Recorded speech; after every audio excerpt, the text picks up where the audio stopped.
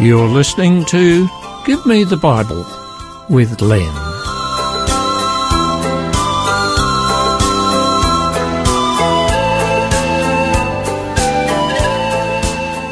Today's topic is entitled God's Wrath.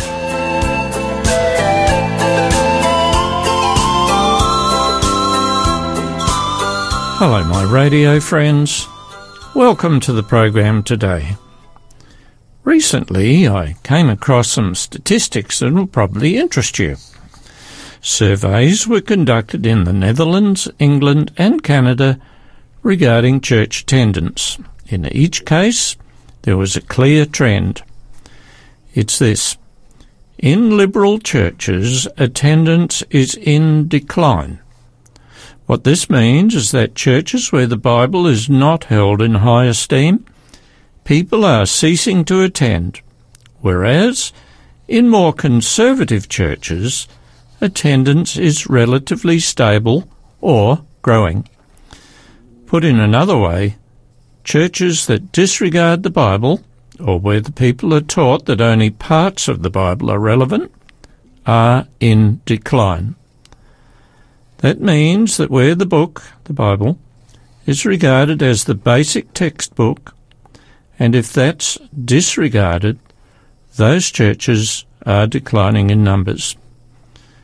So, what are the main teachings where Bible truth is normally being put aside? Well, it includes creationism, the worldwide flood, the virgin birth, the permanency of the Ten Commandments, the death and resurrection of Christ, the eternal punishment of the wicked, the physical second coming of Christ, and the sacredness of marriage between a man and a woman. These are a few of the teachings of the Bible that have been replaced or ignored by various speakers. Some of the influences that have led to non-acceptance of the Bible teachings have been, firstly, the widespread acceptance of the evolution theory, the desire to be free from all restraints, the influence of non-Christian teachers in schools and universities, the popularization of same-sex marriage and the LGBTQI movement, and an overall secularization of society. If you set aside the textbook, which is the basis for religion, then of course anything goes. I suspect that in churches where the Bible is not held in high regard, people are not committed to it or the truths that it teaches. It would be interesting to know how many people take their Bibles to church. I suspect that only a minority does that. In my case, I always take my Bible to church, and if I'm not familiar with a text or interpretation that the preacher gives, I check it up for myself. And I believe it is important to do that, because there must be some sort of measure or primary source information. Otherwise, there's no way of knowing whether what you hear from the front of the church is truth or not. Just to illustrate the point, I recently had some communication with a man who claimed that the Lord had told him certain things, so therefore he was a prophet. Was there any way of testing whether he was a prophet or not? Or, on the other hand, should I have believed him simply because he said so? Do you see the point here? Was there any reference point that gives guidelines as to whether someone is a prophet of the Lord or not? There are several, but I believe true prophets must be in harmony with the Scriptures, both in the message presented and in their lifestyle. Here's what the Bible says in Isaiah 8 verse 20. To the law and to the testimony, If they speak not according to this word, it is because there is no light in them. In the case of the man who claimed to be a prophet, he said things that were against what the Bible teaches. I felt, therefore, that he was not a prophet of God, and probably said what he said independent of God, or perhaps was led to say what he said by another spirit. In those churches that teach stuff that is not sourced or supported by the Bible, is just like that so-called prophet, who made claims about himself and expected people to believe him simply on the basis that he said it.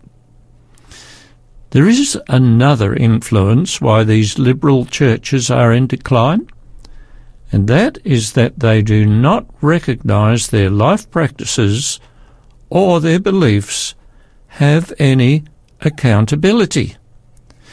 The reasoning goes something like this: God is love.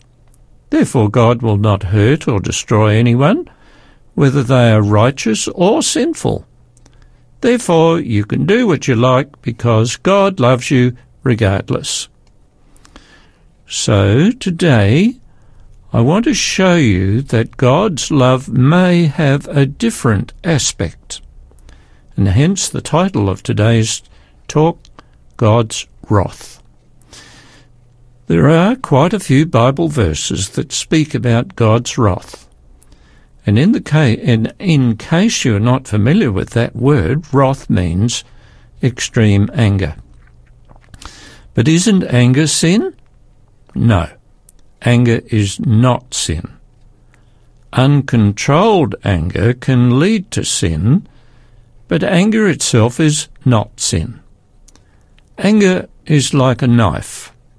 There's nothing wrong with a knife, but if it's used uncontrollably, it can harm. Jesus, in driving out the money changers and merchants selling sacrificial animals and birds in the temple courtyard at Jerusalem, was angry, but he did not sin. Although God is indeed love, and everything God does is from a motive of love, he can be and is displeased when people do wrong, when they know to do right. And here's one verse. It's from Ephesians chapter 5, verse 6. Let no one deceive you with empty words, for because of these things the wrath of God comes upon the sons of disobedience. There is no shortage of feel-good preachers out there today, and they are deceiving many with empty words. These empty words are their messages. Some say there's no ultimate destruction, no wrath. They say God accepts all sin and condones human behaviour. But they are deceiving themselves, and many others too.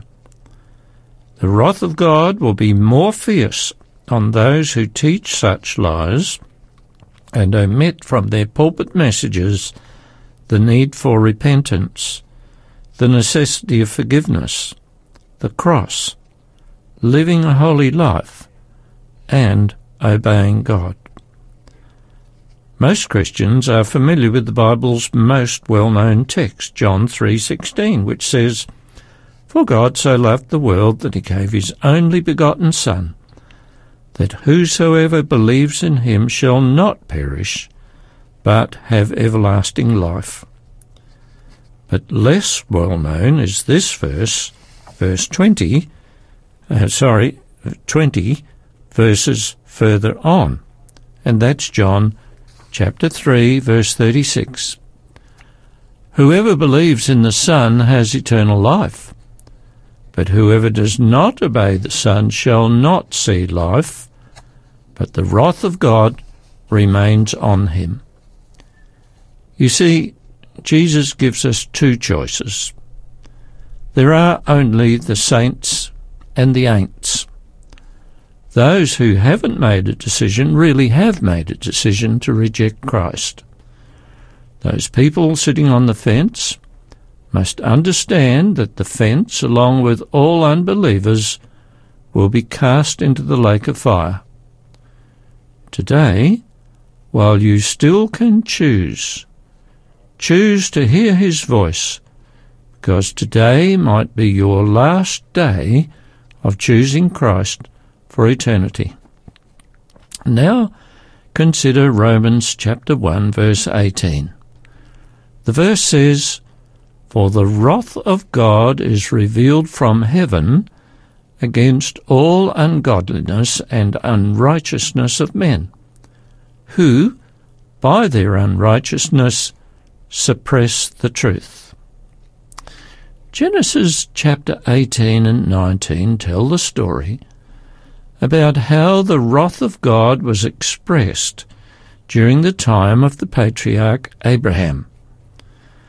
One day the Lord came to visit Abraham and revealed to him what was going to happen to the cities of Sodom and Gomorrah. In verse 20 of chapter 18, the Lord said, "The outcry against Sodom and Gomorrah is so great, and their sins so grievous, that I will go down and see what they have done, if it's as bad as the outcry that has reached me." Now, I don't know how Abraham came to know that the Lord intended wiping out these cities of iniquity, but Abraham bargained with the Lord. This is chapter 18 of Genesis, verses 23 to 26, and I'll read this. Abraham said, "Will you sweep away the righteous and the wicked? What if there are 50 righteous people in the city? Will you really sweep it away and not spare the place for the sake of the 50 righteous people in it? Far be it from you to do such a thing, to kill the righteous with the wicked, treating the righteous and the wicked alike. Far be it from you. Will not the judge of the earth do right?" And the Lord said, "If I find 50 righteous people in the city of Sodom, I will spare the whole place for their sake." But Abraham kept bargaining, and the Lord agreed not to destroy the city if there were 45 righteous people, then 40, then 30, then 20, then 10. And in verse 32 it says, "He, the Lord, answered, For the sake of 10 I will not destroy it." Do you get some idea of the evil practiced in the city of Sodom, if there were only 10 righteous people to be found in it? In fact, there were only 4, and they were Lot, who was Abraham's nephew, his wife, and 2 daughters. They were instructed to flee, because something terrible was about to happen. Now, what was it that caused God's anger with Sodom and Gomorrah?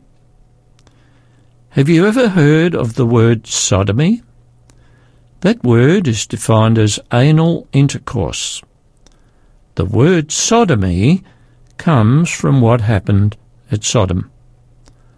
The men of Sodom and Gomorrah were consumed with sexual passion for each other.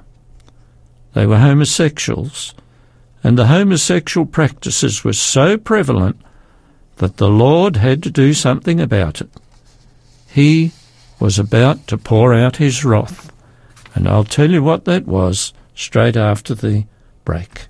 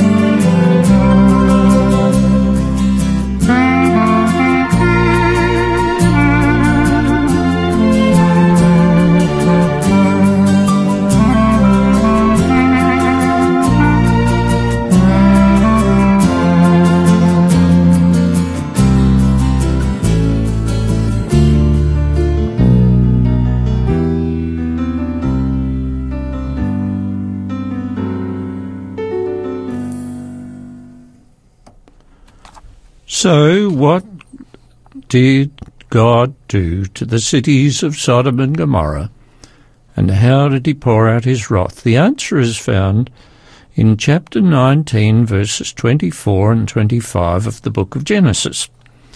It says, "Then the Lord rained down burning sulphur on Sodom and Gomorrah from the Lord out of the heavens. Thus he overthrew those cities, and the entire plain, including those living in the cities, and also the vegetation in the land." I've met an archaeologist who's done research in this area where Sodom and Gomorrah used to be. It was once a fertile valley. He showed pictures of the devastation that occurred and the lumps of sulphur that are scattered around and found in the rubble.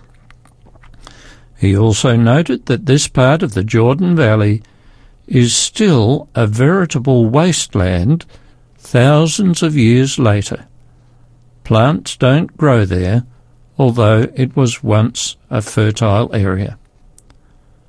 God's wrath was expressed in destruction. I believe what happened to those wicked cities of Sodom and Gomorrah will be repeated in the future on a worldwide scale. Now, there are two things that need to be highlighted from what happened to the inhabitants of Sodom and Gomorrah. Firstly, the people and their cities were completely and utterly destroyed. I know the teachings about hell in various churches vary. The popular notion about hell is that it is a place of eternal torment where the wicked people are supposed to be partially burned forever and ever.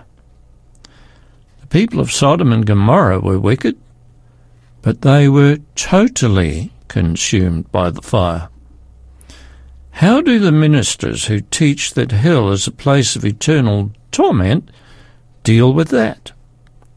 My friends, don't be deceived. The popular teaching about hell is a false doctrine.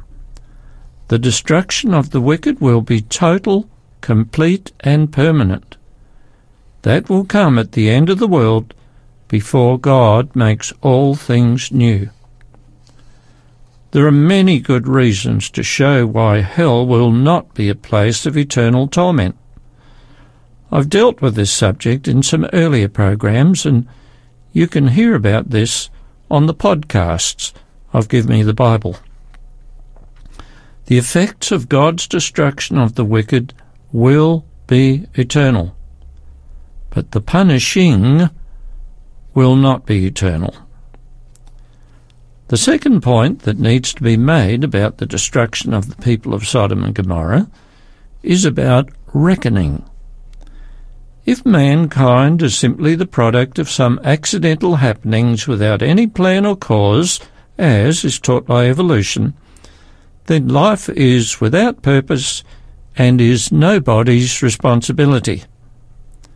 Therefore, there is no good reason to conform to social norms. There is no good reason to do what is right. Whether one is good or bad is of no real consequence. You exist for a while, then die, and cease existing, so who cares? I believe that many people commit suicide because they think that they have no noble heritage, and that they are not responsible to anyone, as the teaching of evolution maintains. But when one realizes that he or she has been created by God, that's a whole different scenario. Since God has given us life, we are responsible to Him for that life. In His Word, the Bible, God has made it quite clear that it's our responsibility to make the best use of the lives that we have. We are to reflect the character of our Creator, and if we live according to the terms as laid out in the Bible, we can expect to have eternal life. But if we live according to our own whims and desires, then again, as explained in the Bible, we, like the Sodomites, can expect destruction. The attitude, it's my own life, I can do what I want with it, is not true. The Bible explains in 1 Corinthians chapter 6, verse 20, "You are bought with a price. Therefore, honour God in your body." We owe our very existence to God. Therefore, we are answerable to him. In the Gospel of John, chapter 15 and verse 2, is a metaphorical statement made by Jesus about what we do with our lives. Jesus said, "He," talking about God, "cuts off every branch in me that bears no fruit." In other words, when a person who does not honour God in their life, that person will be cut off and will perish, never to live any more. God's wrath was also shown at the time of the worldwide flood. Genesis chapter 6 verses 5 to 7 explains how God felt in the past about human beings and what they did with the gift of life that God had given them. The Lord saw how great man's wickedness on the earth had become, and that every inclination of the thoughts of man's heart was only evil all the time. The Lord was grieved that he had made man on the earth, and his heart was filled with pain. So the Lord said, "I will wipe mankind whom I have created from the face of the earth, men and animals and creatures that move along the ground and birds of the air, for I am grieved that I have made them." So, what happened? Apart from Noah and his family and the creatures that were in the ark, God destroyed what he had made. And that will be repeated. Jesus said in Matthew 24, verses 38 and 39, "For in the days before the flood people were eating and drinking and marrying and giving in marriage, up to the day Noah entered the ark, and they knew nothing about what would happen until the flood came and took them all away. That's how it will be at the coming of the Son of Man." God's wrath, because of man's wickedness at the time of the flood, was expressed in destruction. God's wrath with the inhabitants of Sodom and Gomorrah was destruction.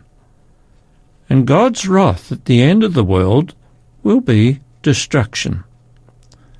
As Jesus explained in the 2 verses I just read, God will destroy the world and what he had made because of man's sinfulness.